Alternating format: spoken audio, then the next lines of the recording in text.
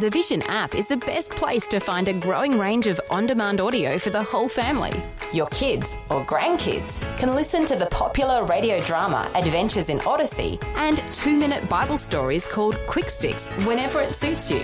Whether you're in the car for a few minutes or for a longer trip, these 2 programs will keep the kids entertained. New episodes are added every weekday in the free Vision Christian Media app. If you don't already have the app on your smartphone or tablet, download it now from vision.org.au/app. Vision.org.au/app. Vision. Audio on demand from Vision Christian Media. Foundations.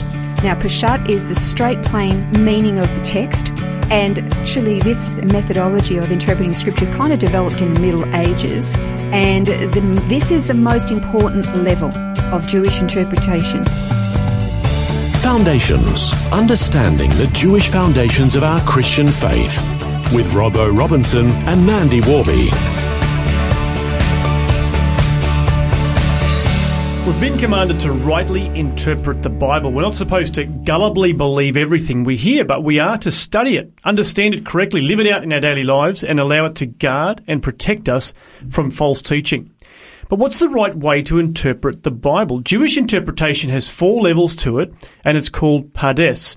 We're going to spend the next 4 programs learning about these levels, so we too can learn to rightly interpret God's Word. The method of Jewish interpretation of Scripture, as you said, it's called Pardes.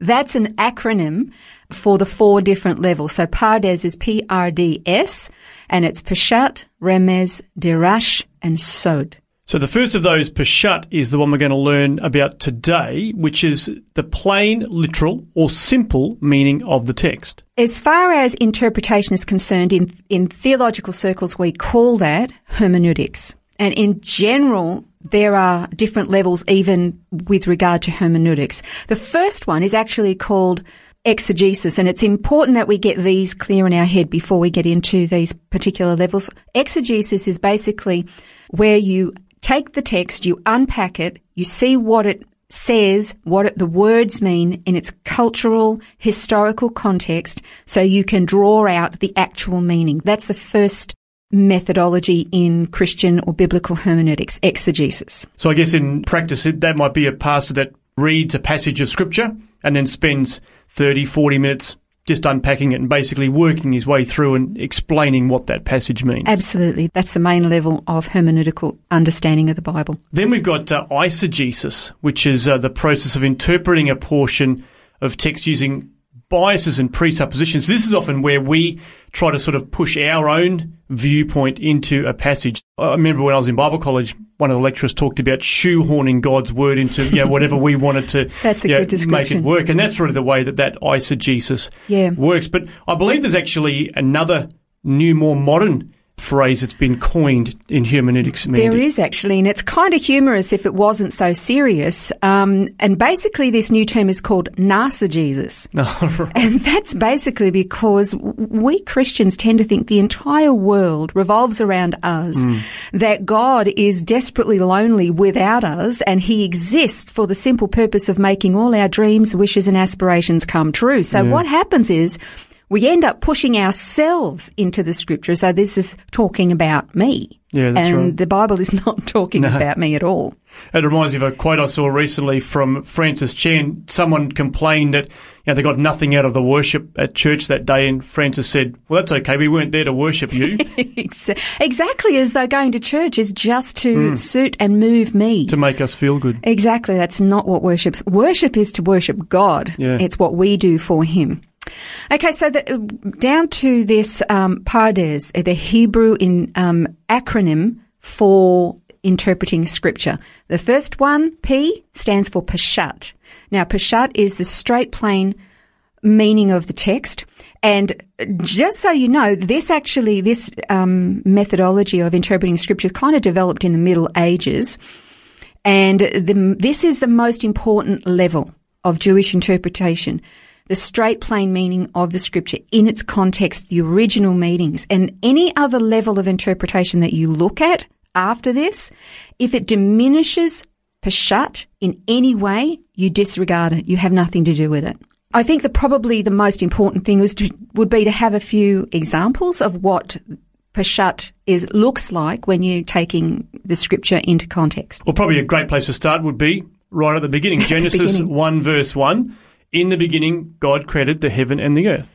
Peshat would look at this and say, okay, the plain meaning of the text is that as far as the universe or the created world is concerned, there was a beginning and God created the heavens and the earth. Now, science would look at this and go, or those who believe in evolution would say, no, what this is really saying is it's an allegory and God kind of started the process and then over billions of years it all came to be. But the Peshat meaning of this particular verse is that at the very, very beginning of the created universe, God did it. The heavens and the earth, God did it. And that's the plain meaning of the text.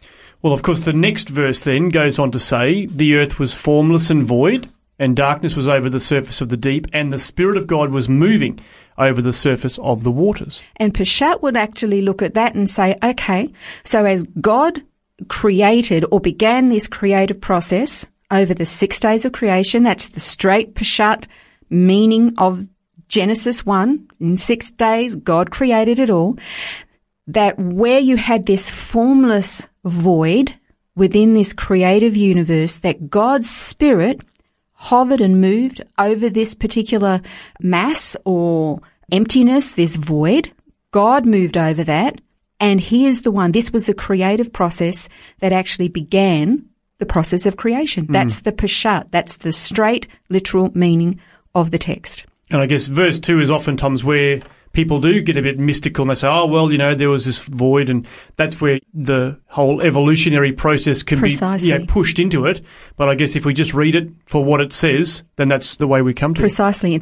Remember, this is the bedrock. This is the pinnacle of interpreting the scripture correctly, this Peshat, the straight, plain meaning. Let's go into the New Covenant. I mean, we could go verse by verse, but we'll be here forever. Let's jump into Matthew 27:35, and it says, now when they had crucified him, they divided up his garments among themselves by casting lots. Now, I guess the logical mind just says, well, okay, they were gambling over his clothes. Jesus was crucified and the Romans were gambling over his clothes. And that is exactly how Peshat would look and interpret this particular text. There's nothing mystical happening here. There wasn't like some kind of symbology that there was the cloaking that was his humanity and then there was this dividing about his humanity. No. This is talking about the plain, literal understanding that Jesus had been crucified. The Roman soldiers had his garments and they gambled for them to see which one would take the souvenir home. So that's basically Peshat. Peshat is this bedrock, foundational understanding of the scripture. Nothing is allowed to deviate or detract from it, no matter what the other levels say. This is number one. This is king. So obviously within the scriptures there are allegories and figures of speech and puns and all sorts of different, I guess, uses and genres of language. Correct. But I guess we can't just sort of assume that everything's allegorical or everything is a figure of speech. There's that the Peshat's got to be, the first port of call. Absolutely. But here's where people can make mistakes and then think that the scripture is foolish or that it's not consistent. There is, I can't remember the verse now, but it says that God would cover us or protect us with his wings.